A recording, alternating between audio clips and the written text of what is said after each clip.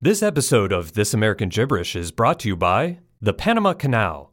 Did you know that an average of 38 ships carrying over 627,805 tons of cargo pass through the canal daily? And with its recently completed expansion project, the Panama Canal supports cargo ships with the new Panamax specification, allowing ships 50% longer that can carry twice the cargo. The Panama Canal, enabling your consumerism. Hi everybody, this is Ira Glass on This American Gibberish. Our guest today is a business consultant who works with organizations that by most metrics are incredibly successful. But there's one thing that's off.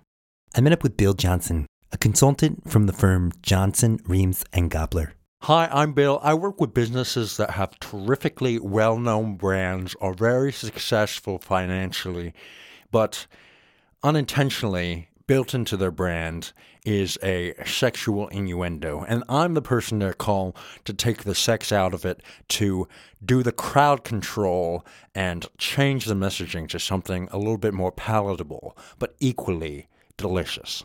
For example, I contacted this company, PanIsland.com. They sell all these different types of pens, varieties. It's an e-commerce site. I called them up and I said, if you read that URL, it says Penisland.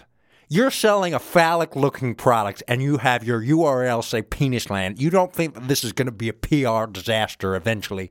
And the CEO turned to me, mouth agape open, shocked, had no idea what to do. And I said, let's sit down. I've done this before. I can inject my knowledge right into your company, and you will never be known as Penisland to the public.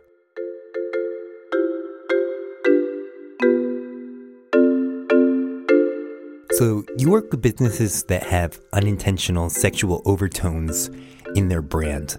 What's the process of getting rid of one of these innuendos? Well, I'll tell you, Ira, I had this client, expertsexchange.com. Just like Pan Island, they got a domain problem. You read that sucker through, and it says expertsexchange.com. And I don't know if that's what their service is, but I am not getting my sex changed by a site that named that. So what do? We took the domain, and you can go online. You can see this for yourself. You go to expertsexchange.com. You'll see a parked site, no activity. But if you go to expert-exchange.com, you will see a thriving company that has thrust itself into success. And when that CEO goes to bed at night all alone, he is touched by me.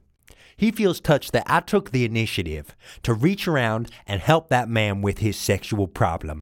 This seems like a really rare issue. Are you able to help many companies? People see sex everywhere. People see sex on billboards. People see sex in pornography. And when you go outside at night and you look up at the stars and the constellations, you see Orion's belt, and what's just under his belt? You tell me. I can tell you it ain't a Big Dipper. You got to be careful or people are going to start seeing sex in your brand too. I caught up with one of Bill's clients who had an issue with her slogan, and I thought that I understood what the issue might be, but it wasn't what I expected. Hi, I'm Janine LaFonda. I run a magic lamp company. We make lamps that are kind of like those that you see in the Arabian Night movies that you rub and a genie comes out of it. Except our company is called Arabian Lights, because it's a light lamp, but it's not that kind of lamp. Ours is a vessel to hold liquids. Like milk at a coffee shop or fruit punch for the kids. It's kind of a fun way to hold your drinks and serve them. So, what was the sexual slogan that Bill helped you fix? Suck my spout. Arabian nights like Arabian days. On next week's episode, a symphony of flatulence, an orchestra of organs, a glissando of gas. Meet the musicians making sounds with their butts.